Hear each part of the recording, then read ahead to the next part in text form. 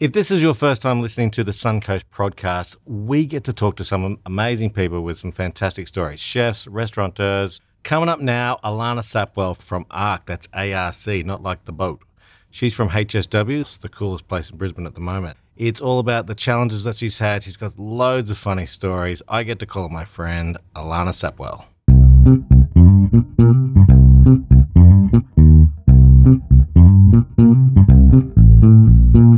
Okay, you ready to start, Billy? I've been starting. You beauty. You're not allowed to use it. So, That's the best part. It's going to start there and no one's going to know what we're smoking. okay. Okay, don't use that. I normally ask if there's anything else that I'm not allowed to ask, but that'll be it. That'll do. Yeah, that's okay. So Alanna Sapwell started as a little girl in Noosa, is that right?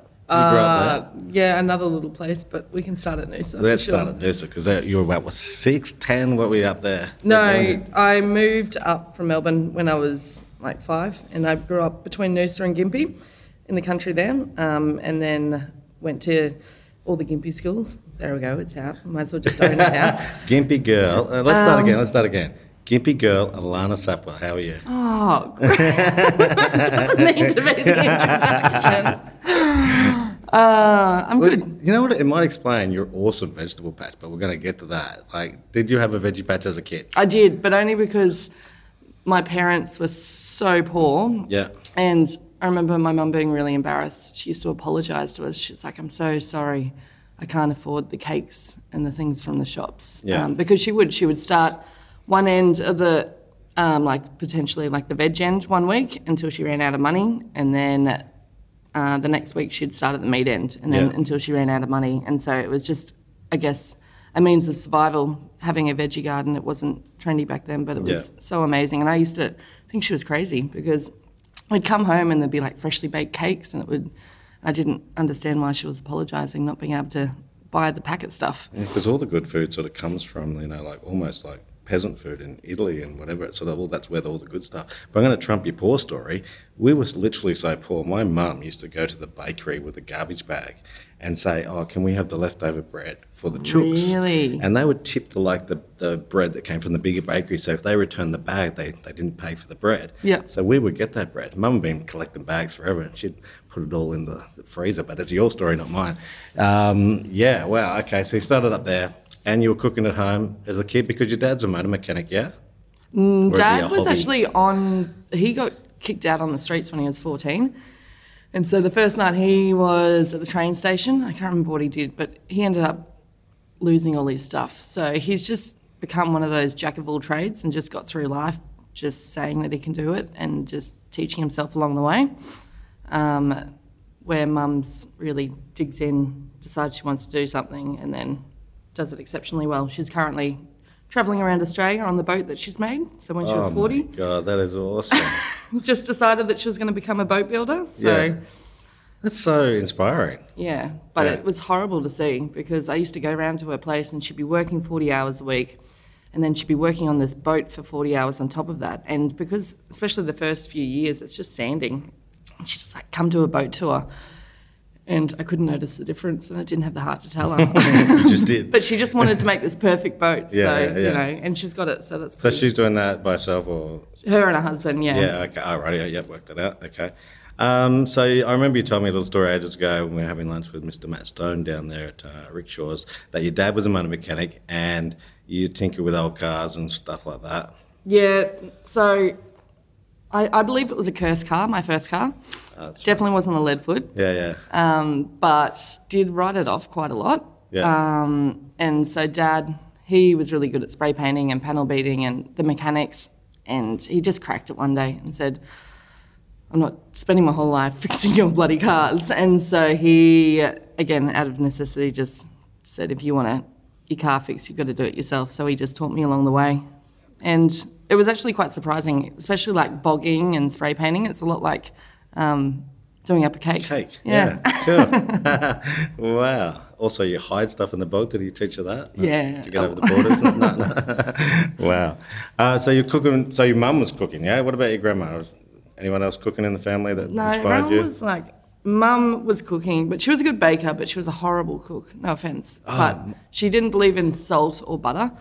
And so both of my brothers, both of me and my brother, became chefs, and I think it was just out of necessity. well, just think it's going to taste better than this. Like, Well, I hate to, like we've got stuff in common. You trumped me on your dad being on the streets, but my mum was great at making pikelets. She, with the bicarb, my put that stuff in there. I'll pikelet off. Yeah, right. Yeah, let's have one. pikelet off. Yeah, we'll do that. But absolutely shit at doing beef stuff as well. And she'd put a whole lump of frozen mince in a fry pan, like the traditional electric one, and that would turn it on, and it would sort of just, you drag the grey stuff off, and then tomato sauce, and that was spaghetti bolognese for me. So I had to leave, and I had to go and cook. But so you were in Noosa, and you were trying to get a job as a chef when you were sort of young, and you went and worked with David Rayner. Yeah. Yep. So Grandma was quite up to date with everything back in the day, and so she saved all these newspaper articles and came to me and said, "There's David Rayner knows what he's doing. Like, you need to get a job here." And I was like, "Righto, yes, Grandma." And so I drove down to Noosa 3 days in a row, and it was like a 40-minute drive. And the first day, David's like, "No, we don't have any room." The second day, he's like, "No, we still don't have any room." And on the third day, he's just, I think I wore him down. He's just like, "Oh, she's keen enough. Let's just give her a go." And so I got my foot in the door, and I stayed there for 4 years, and it was pretty incredible. Like, he just, before the 30-kilometre dinners and whatnot was trendy, like, he was really promoting local produce. And he would also give us the opportunity as an apprentice to be a little bit creative. He'd tell us his ethos and what he was about there. But once we'd known enough about David, then we would have the section and we could come up with the menu every day for that section. Yeah. He could obviously tweak it up and make sure everyone's menus worked together. But it was something that I hadn't actually seen before, and it was such a good place to learn. Yeah. The best produce, especially fish as well. Yeah, because he's actually very passionate about his produce. Like, he loves a good tomato, loves a good fish. Yeah. He does. Yeah, he's a nice man. Okay, so then you thought you'd venture down to the big smoke, Vegas. Did you do that? Or where'd you go from there? Straight to Italy. Oh, really? Well, I thought that was, straight to Italy. Yeah. So how old were you then? 21. 21, packed a bag, Yeah. packed your favourite clothes. Not at all. Just packed the bare minimum. And because that's why I had really good pizza when I was 6, and that's why, I don't know, that was the epiphany of this is what it's supposed to be, not this Domino's stuff that I'm used to. Yeah. And I just always wanted not to do fancy food, but just do food properly and take my time with it. And realising that we do live in this convenience-driven world and people take shortcuts, and I just wanted to learn how to do it properly. Yeah. So I went there, and it was a lot harder than I anticipated. So you rocked up with you went there without having somewhere to go? You just got off the plane? No, I just travelled around Italy and then decided where I wanted to kind of settle down. And how does it work? Young punters, like, how did it work? Was it like you just rocked up on a door, or did you do emails, or how did you do it? I went door knocking. Yeah, good. Yeah, but it took me 2 weeks, which is the longest that I've been out of a job ever. Yeah. But I landed a pretty good job. But again, the pays are shocking there. So I was doing, every time someone left that place, I'd go to the bosses and say, I'll take over that job. Like, I ended up being in a sous chef position, but then taking on other people's job to try and get a little bit more money. And even on my one day off, I was making jam drops, and we had these bicycles, so it wasn't very trendy to fix things in Italy. And so we used Whereabouts in Italy? Florence. Yep. And so we used to go to the train station where there was all these broken bicycles and kind of Frankenstein them all back together, and then we'd have bikes. But they were beautiful. But I used to make jam drops and then go to the Duomo, which was obviously a very big tourist attraction, and sell these jam drops on my day off the back of this bike. Really? But it was only we were so poor, and it was really seasonal in Italy. Like, you go to the shop and it'll be essentially like 30 cents for eggplants per kilo if they're in season. So we were making our own bread at home, pickling and preserving everything, and doing everything just to save our money. And at the end of our time there, I think we had 300 euros to go. Loaded. No. So again, these Frankenstein bicycles, because I wanted to go see the rest of Europe. So we just I rang up my mum, and she was turning, I can't say her age, but she was turning a big number that year, and so she wanted to go to Disneyland and go to Venice, and I said, Mum, I'll meet you in Venice, and can you drop me off a tent? Because again, it wasn't trendy to camp in Italy, so I couldn't find a tent, and so... It's hard to camp in Italy, isn't it? Yeah. I mean, in Venice.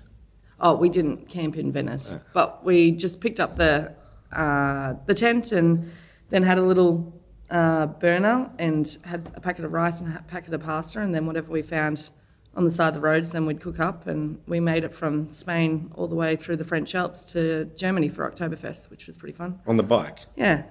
Awesome. I lost a lot of weight because I got really stuck into the cheese and prosciuttos and stuff in Italy, so...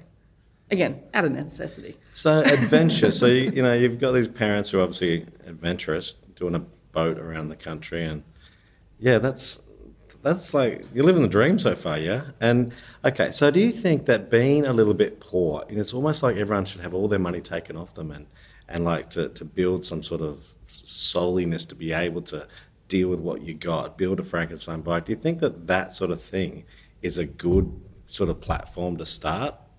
I don't know, I think that's what's drawn me to the industry as well, is because it's not so bad these days, but it's pretty renowned for doing those long hours and having that hardship, and through that struggle, you really see people's true colours.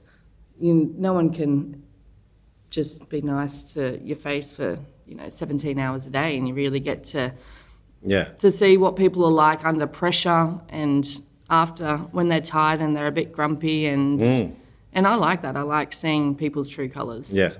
So how does that work these days? I know there's all these restrictions with hours and all sorts of things these days, because if you want to learn, the old way when I was an apprentice chef, it was, man, you come in early, you stay back late. Now, what's the go now? Because, Well, I've been through that as well, and you know what? You get to a stage where you're just unproductive. Yeah. And you're not actually giving the place anymore, you're just doing it out of, not ego, but expectations. And the guys, being part of Howard Smith Wharves, they're really strict, so everyone's on 42 hours a week. Yeah. So the guys have got a roster of 3 days on 1 week, 4 days on the next week, which is amazing. But I also encourage the guys to say, hey, you've got this time off, use it well. We just had a couple of the boys do a pop-up in their spare time on Monday. But I'm saying to, some of the guys, if you want to get on meat section, go with this time, go to a butchery, learn how to make sausages, learn how to, and then you'll be the best person to then move on to that section. So they can have a life and they can rest up, and then I always expect them to be fresh and on the ball here, but it's that option that they can go out and still gain that knowledge and that experience that potentially I can't even provide for them. That is a fantastic philosophy. I think as a supplier, I would like to work in kitchens more. Because I'm a chef, I can probably get in there and do it, not necessarily do much, but just be there. Oh, anywhere. I work with you, I work with Becca Finos, I work anywhere. But just get to the feel of the heat. There's actually probably plenty of positions, but everyone's wanting a chef. But, just to feel it again, But by the time nighttime comes around for me, I'm like 7:30, I'm like, wow, why are people still awake? But, but there's a part of me that really wants to get back in there and, feel it and learn it and get to know it a bit more. So we're in Italy, you've gone down to the Oktoberfest, you've drank lots of beer, try and put some of that weight back on, and then you've gone, Japan. No. Sorry. Billy, did you do any homework? Then I came back home and I tried to grow up. So I tried to buy a house and get a dog, and I had a fiance at the time. And this was back in Noosa. I got 6 months into the reality of that and realised it's not for me. So that's when I worked closely with Dad, and I did up my combi at the time. Nice. But I spent far too much time on the aesthetics of it. It looks beautiful. Candy turquoise. Have you still got it? No, I sold it. Splitty? No. Next. Bag. 60 something? 72, I think. But yeah, I always wanted to go travelling with my best friend. So her and her partner were travelling through Australia at the time, and so we decided to meet them. They'd go through the middle of Australia, and we'd go up the northern side, and we'd meet in Darwin. But by the time I got there, the car had broken down. Several times, I imagine. Only a couple of times. Yeah. And it was really good. Like, that was what was brilliant about it, is that I'd just ring up Dad. I'm like, so what's wrong with it? And he's like, well, start from the alternator. And then he could guide even me on the phone how to fix this. Yeah. And it's just simple mechanics. But these days, obviously, everything's done by chips, and that just wouldn't be an option. You'd be stuck in the middle of Australia with... Yeah. I had a phone call to 59 RSCQ. Combi. Did you? Yeah, so 1959, safari windows at the front, and that blinkers beautiful. that came out. It was a ute, and then I used to make juices and smoothies on the beach, and that's how I got into doing this. So when it rained, I sold the fruit to restaurants in Byron. So I was on What He Goes with this Combi, and it was like classic. It was on the front page of magazines all over the world, and it was a sexy machine. Sold it for not much. Sold it for about 30 grand. I think it was worth about 90. But Why did you sell it? money. Yeah, okay. Yeah. That's definitely...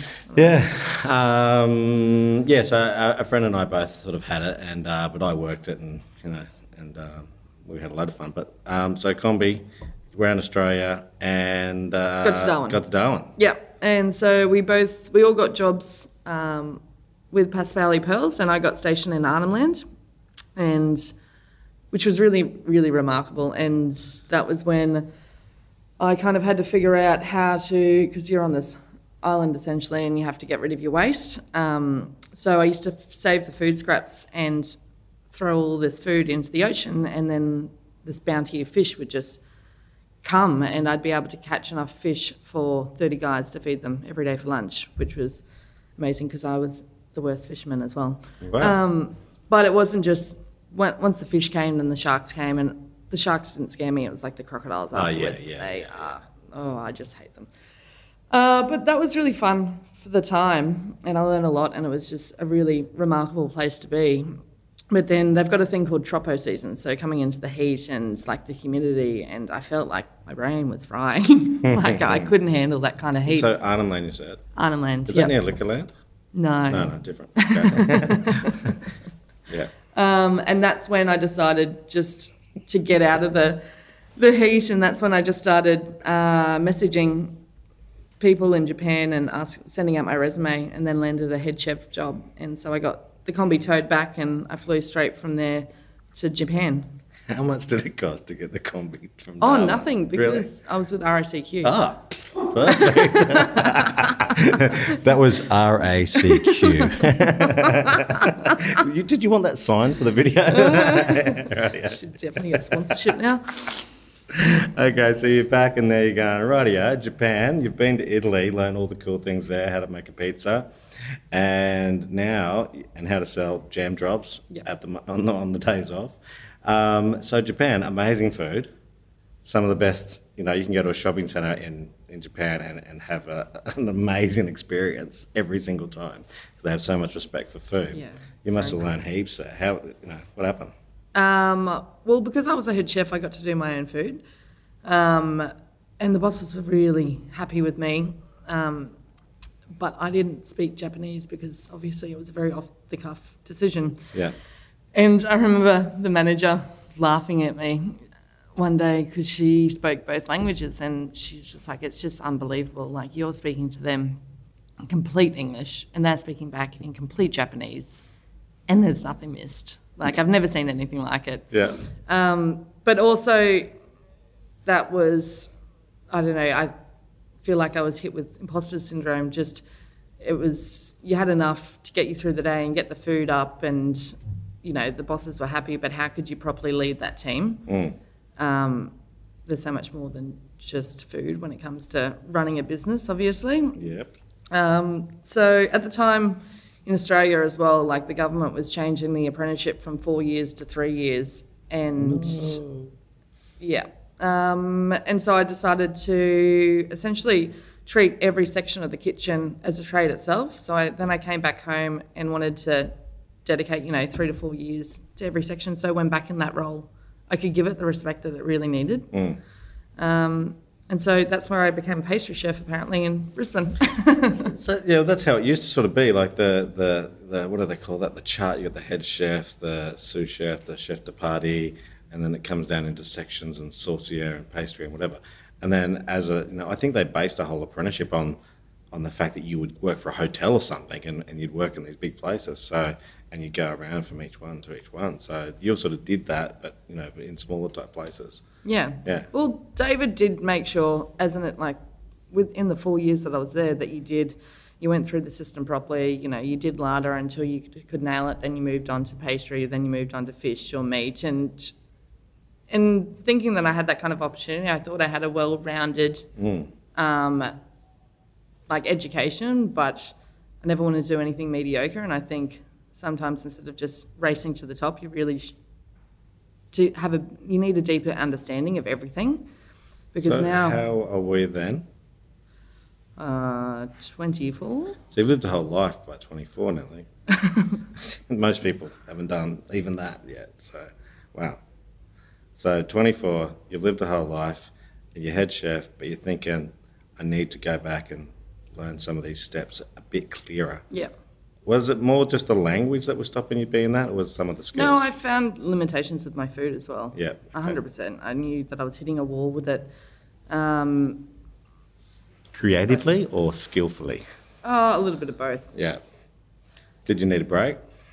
No, not until after Urbane. Okay, so you come back to Brizzy, straight into Urbane, pastry chef? Yeah, so they actually laughed at me when I wanted the pastry chef. I came here and I was going to go straight to Melbourne or Sydney, and one of my friends, Damon, he's just like, Brisbane's come a long way in the last 5 years. You should really check it out. Stay for a couple of days. And the first day I was here, I got a phone call from Urbane, saying... It was Ben Williamson. Yeah.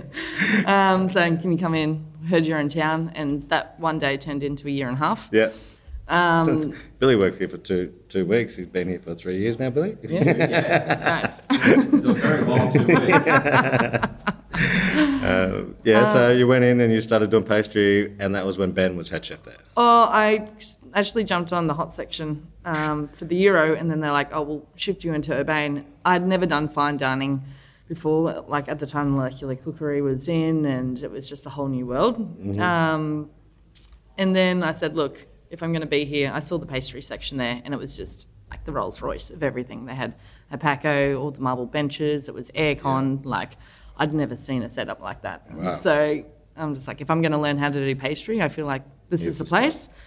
And so I hit up the boss that it was just the changeover between Kim and Alejandro at the time. So when Alejandro took the reins, I'm just like, I want to be a head pastry chef. And he looked at my resume. Obviously, he's got the most amazing resume. Yes. And he's just laughed at me. And he's like, no, you've got no experience. Say it in his accent. Come on. No, I can't. I'm the worst at impersonations. But I think he just showed that where I lacked in, being in those positions before, like I was just, by sheer determination, I would have got there. And so he gave me the opportunity. And I worked my way up to being head pastry chef there, which was not just Urbane, it was the Euro, the Laneway, Sub-Urbane. Yep. It was a massive pastry section. Wow. So that's where I met you, around then. It was around Drinks with Chefs. Yeah.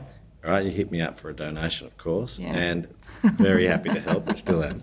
But you know what? I still remember the dish you cooked that night, and it was a cranberry hibiscus blueberry type number. Can you remember mushroom it? Dessert. It was a mushroom dessert.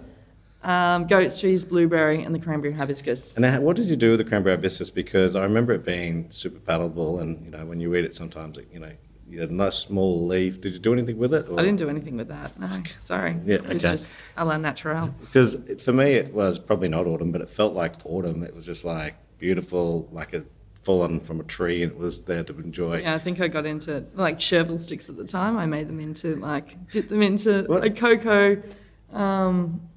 Can't remember what else I put in there, but they looked like sticks, but they were aniseedy. That was when all the sticks Yeah. Well, you know what? People say to me, what do you do with cranberry hibiscus? And I say, blueberry is a good combo. So, that's mushroom and blueberries move. Yeah. That's still my story. I'm going with that. Yeah. So, Drinks with Chefs, that's still going on or what? Yes, the beautiful thing about Drinks with Chefs is that it's not, 3 times a year or it's not. So recently we had one in Sydney, and that was about how I failed successfully. So at the moment you see in the industry... Was that where I failed to drop something off to you? Yeah. How in theme. my friend Luke. Yeah, right, yeah. And you never rang me on the day out there. So, okay, get back onto it. So tell me. Yeah, so essentially I just do them when there's something in the industry that annoys me, instead of having whinge about it, like trying to put things into place through drinks with chefs that will actually create change. Yeah.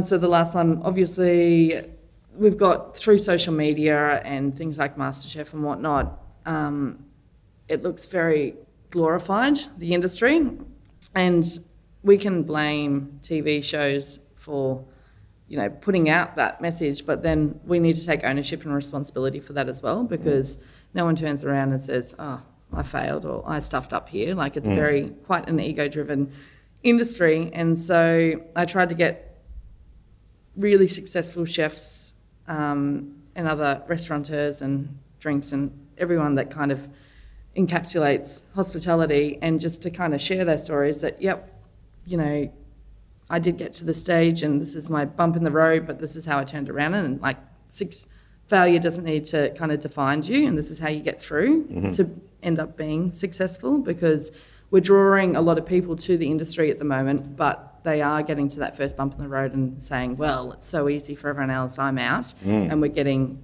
a huge amount of people just leave the industry. Yeah. So it was in an effort to kind of share stories and retain people and give them those kind of tools to get through those harder times. Yeah. Yeah, so you're still doing that. So keep me up to date with that, because I think it's a good thing. So about then I said to myself, this girl's, she's like entrepreneurial type skills. She's good at bringing people together.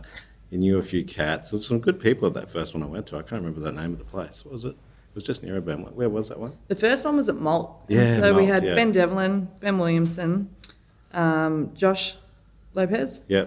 So pretty much if you want to be a famous chef, you name your kid. If you want your kid to be a famous chef, it's pretty much Josh, Matt, and Ben. Yeah. Yeah. Right. Okay. Good to know. A little tip there for anyone wanting their kid to be a chef, not a parent. Okay. So then you went down and hung out with Josh. Yeah, another Josh. Yeah. Another Josh in. So I met him through Appetites for Excellence, and we got in the top 10 the first year that I did it, and they kind of take you out for dinner and stick you all at this table together. And so they ask you all these really weird questions like, you know, what's your food philosophy? And I'm just like, I don't know. But it's good to start thinking like that. And they also, I didn't understand quite at the time, but they do ask you, what's your 5-year plan? What's your 10-year plan? And normally you're just in a kitchen and you're thinking about just getting through the next day, and you're not thinking about 5 years. And it was so essential to really start me thinking along those lines as well, and I think it's helped me a great deal. But anyway, back to the story. Sitting next to Josh, and we asked each other, not knowing each other very well, like, what's your food philosophy? He's like, and they ended up being like really similar.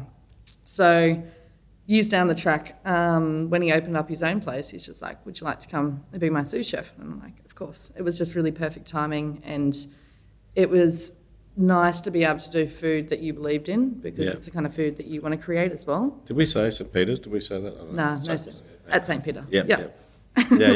Well, wow. And it didn't seem like a strain or a struggle. Like, it was just, this is what I want to do every day with my life. Yeah. Obviously, it being fish focused, so then it was another trade that I could spend the next few years really refining. But when I came there as well, I said to Josh that I wanted to have my own place one day, and I really wanted to learn from a small business side of things, all the back of house and, you know, financially how you really make it work. Yeah. So he was really incredible with that. So a lot of people have no idea about that bit. You know, a lot of people cook and have, you know, we learn a little bit about food costs, but that's sort of it, isn't it? That's what I want to change as well. So even the way that I set up the kitchen, but aside from cooking, like, we try to put other things into place. That we share the finances to a certain degree with the guys, and we want to bring creativity into it. So just practicing it every day, whether I just give them, whether they just put a small contribution or we create a dish together. I do 90% now, they do 10%, but like eventually over the next 2 years, it could potentially be them doing 90% and me doing 10. Like, there's too big a gap between being a really good chef and then owning your business, and you see the ramifications of that as well. Like, you go to the bank and you're like, I want to open up a restaurant, and like, it's not to blame the banks, because our kind of thought process is you don't make money in the first year, which is crazy to think that you've got a business plan that's not going to make money in the first year. Yeah. But it's because it's not just about creating good food, it's about running a business, and you need to have all those things into place. So when you're tired and taking on the world, creating Bass is due today? Really? What's bass again? Is that the fish? Right, yeah. Yeah, it is difficult to be a business person, and I even know that in my challenges as well with what we do. But wow, so Josh taught you a bit of that, hey? Yeah. Okay. Taught me a lot, that guy. Yeah, he's a good guy. I've never actually met him, to be honest. Sort of seen he's all over the place at the moment, isn't he? Maybe I should refer to some of my questions, because we haven't even got to any of them. But not that even, I think we've covered them all anyway. Okay, how important is like team in the kitchen, and tell me how you rally and attract good people to have in your kitchen? I spent a lot of time at the start, especially just not so much hiring people with the skill level that I needed. I knew I could train that, but to make sure that they had the right attitude. Essentially, we've got a no dickhead policy. Yeah, right. So how do you interview like that? Like, do you just pick it up? Obviously, there's lots of dickheads, but do you put that in an ad in the paper or something? No, not so to speak. Never in writing. Right. I think we just talk about. I've been at certain places that there's a lot of time involved with just playing mind games, and like the industry's hard enough as it is. Yeah. And I'm by no means no one holds each other's hands, but it's really, and I've heard a lot of feedback from people saying it's stressful in there, but it's stress that you can manage because you know you've got that support if needed with the people around you. Yeah. And you're in it together. So I love how so every sort of shift, we were saying before, I think we might have missed it, but you come in and you get everyone together and, and you talk about the next few days. Yeah, so I was always doing a briefing with the front of house, and then it's only recently that we've really, because it's such a large team as well, like we've got 13 chefs, to sit them all down in the morning and just go through things that we need to refine or things that we need to work on, whether it be, you know, talking about the food costs and where we need to tighten up on it, and that we're doing it together. And it is getting them, like, all these kind of habits that they form now, like they'll take on to the next place. So if they treat it like a big place that, you know, money grows on trees, then the next place, they're going to send it bankrupt. And it could be their place. But more to the story, we do. We try and make them feel like they know what's going on in the next couple of days, and so they can plan properly and not just be getting through the next hour or the next shift. Yeah, so you've got you have got a great team. Like every time I've ducked in there, you know, everyone's been. I think one guy, he told me not to tell you, but he cooked this. What was that? It was like a cannelloni ricotta thing. Oh yeah. And it was bloody delicious. And he was sort of practicing something, and I was sort of complimenting him, and he's like, "Bang, I'm going to do you one."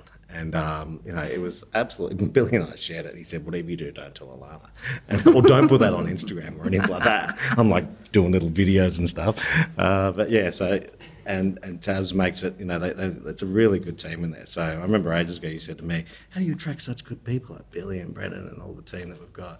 I'm like, you pay us really well. I think we pay well. Yeah. But I think that was something that really resonated with me, having that conversation, is the fact that you were so adaptable to people's life. Like, you know, Billy had something on. Yeah. Obviously, this was just a side gig at the start, and now he stayed with you for 2 years because it's such great conditions. Yeah.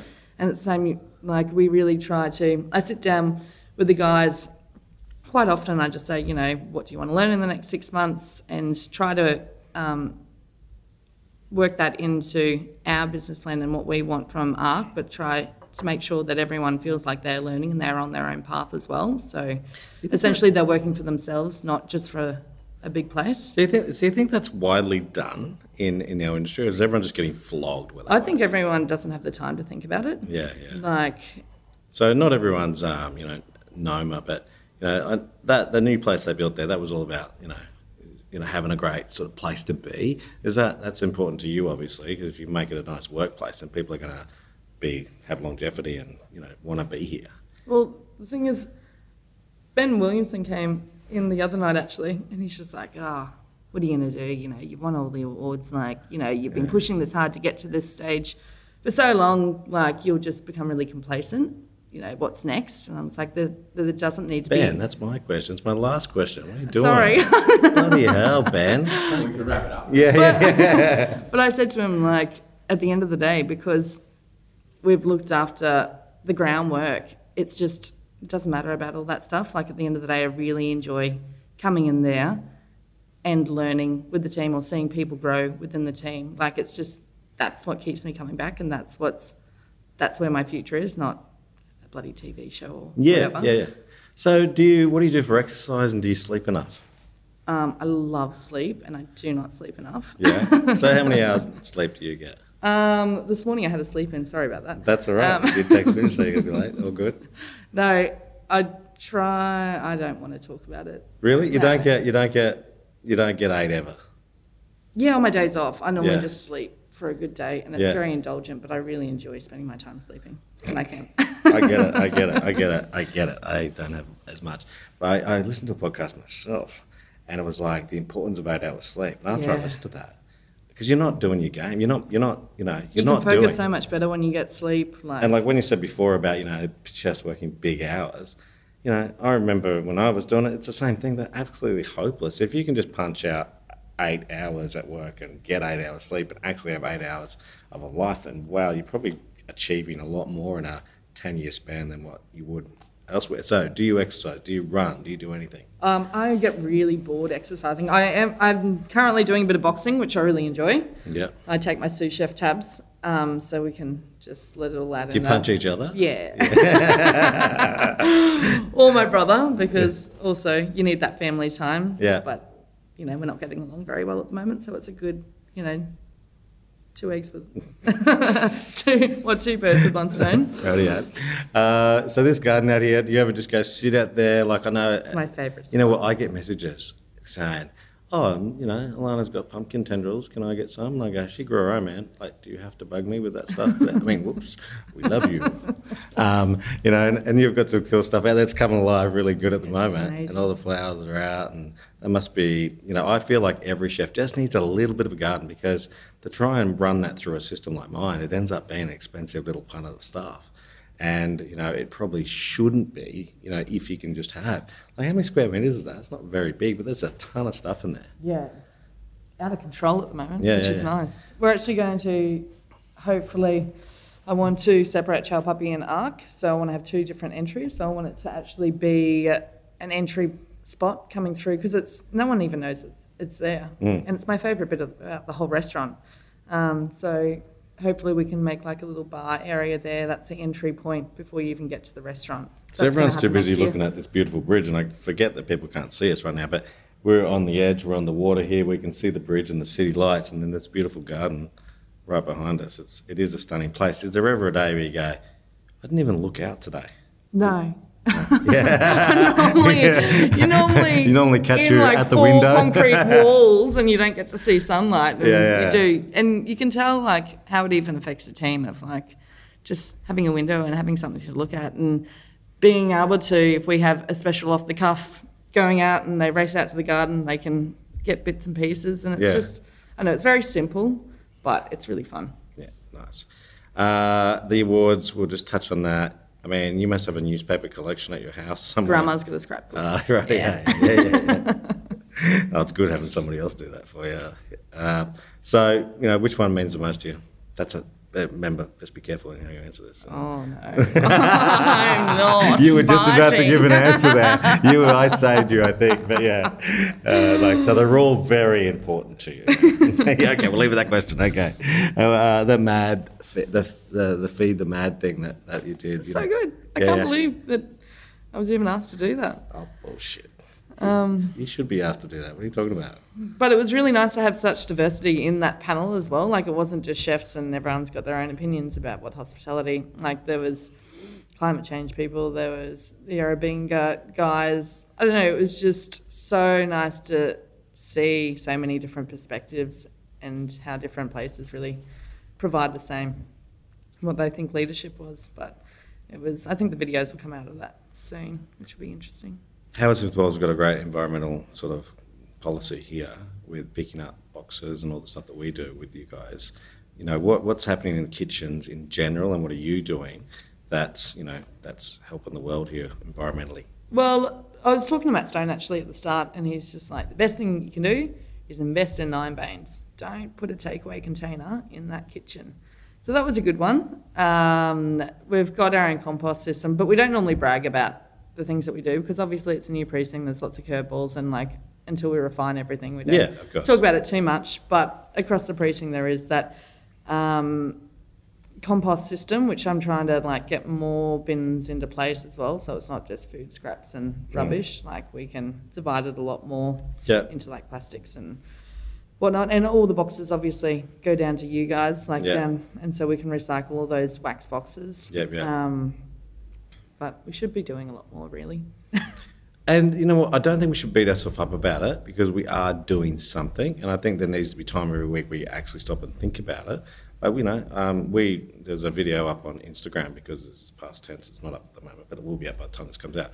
But where we talk about what we're trying to do and what our impact is, and as a big-ish company, like, there's a lot. We're trying not to use cherry tomato punnets and all that sort of thing, where but the industry is built around that, and then I go and investigate and ring them, and I actually rang Matt Stone yesterday to get his tip on it before I actually did the video, to say, hey, what are you doing, what's going on in kitchens, knowing his background. And what was his red hot tips?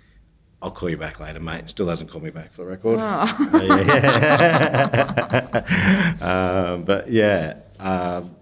Well, I'm sure he's got some good ones, and I'll use them for next video. But I think that as suppliers, and when we start doing picking up the styrofoam, which we're really trying to avoid, we actually melt it back down and sends over to China to get made back into furniture. So it's getting reused. Strawberry punnets, just quickly, they are getting a lot of them get arrived from recycled plastic. So if you're putting your stuff in your yellow bins, and I know that there's a problem with that in Australia at the moment, but they are using recycled plastic to make the strawberry punnets. So, I was but like, even what's like going your on? bulk buys as well from you guys, like when you had the 10 kilos of blueberries or 5 kilos, it just comes in a box, there's no plastic. Yeah, or it comes in a crate that we can reuse. More and more and more of that is starting to And we happen. try to, even like using people like Mulaney, milk and cream, like it comes down in big buckets, and then you make butter into it or whatnot, and then you send, when they come down the next week, you just swap the buckets over. So it's not a bunch of milk It's sort of old bottles school. and You used to whatnot. get a bloody cream can, didn't you? Yeah. No, I feel like sometimes we've got to go backwards to go forwards, because we got all this plastic and got all convenient, and it's messed us around. Okay. Ben Williamson asked it before, but I'll ask it again. What is the future for Alanna? I don't know. Yeah. Like I said, I'm What's just your really... 5-year plan, 10-year plan, man?